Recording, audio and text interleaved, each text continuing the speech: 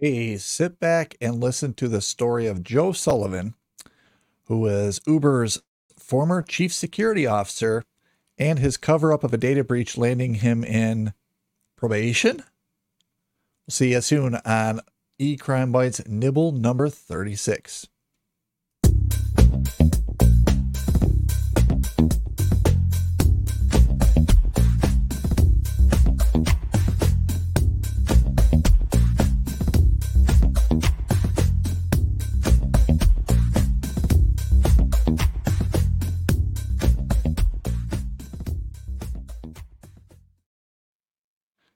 So this is a highly publicized case where a corporate executive named Joe Sullivan used his powers to cover up a data breach at Uber.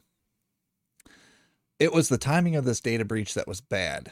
Now, see, Uber was already in the spotlight for a data breach that happened in 2014. So I was looking through the research of this case, and the Register had a news clipping that I quoted in my blog. It says, Sullivan, according to court documents, learned of the theft in November of 2016, which is 2 years after the first breach. Or about 10 days after providing testimony to the U.S. Federal Trade Commission about a 2014 attack on Uber. Concerned that another data security breach would harm the company, Sullivan tried to cover that up. He tried to cover up that 2016 heist. So I did a little more research, and it looks like there are two hackers here named Brandon Charles Glover, and the second one is Vasily Myriaker. And I apologize if I mispronounced that, but that's the best. Mereacre. Myriaker. We're to blame for this most recent data theft. The pair extorted Uber for $100,000, and Uber paid. Now, Glover and Myriaker have since pled guilty to one count of conspiracy to commit extortion involving computers. So that's one piece of the puzzle. Now, if you were to stop there, that's a typical breach. Sullivan went one step further. So even though Uber paid, instead of saying, I paid a ransom or something along those lines, Uber said, we paid a bug bounty to somebody. Now, at the time, Uber's bug bounty program had never paid more than $10,000 on a bug. So this is 10 times that amount for this breach. And he basically tried to sweep that under the rug by saying, okay, this is actually a bug that we're paying for, when in reality, that wasn't the case.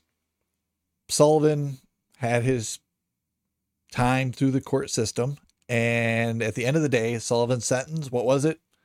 Ended up being 3 years of probation and a $50,000 fine. So it doesn't look like he's going to spend any time in prison for it, and he has to pay a fine for it, which I imagine if you're an executive of his stature, a $50,000 fine is probably, assuming he's still working, I imagine is probably not that big of a fine. It's a $50,000 fine to a layman, on the other hand, could wipe a person out. You judge on how bad that punishment was.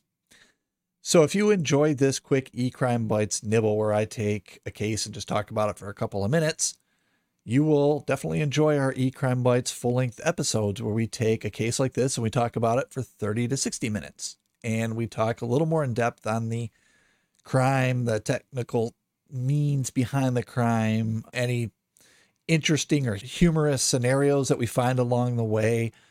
And we put it into a storyline that's most of the time chronological. And we just walk you through these crimes, each true crime story.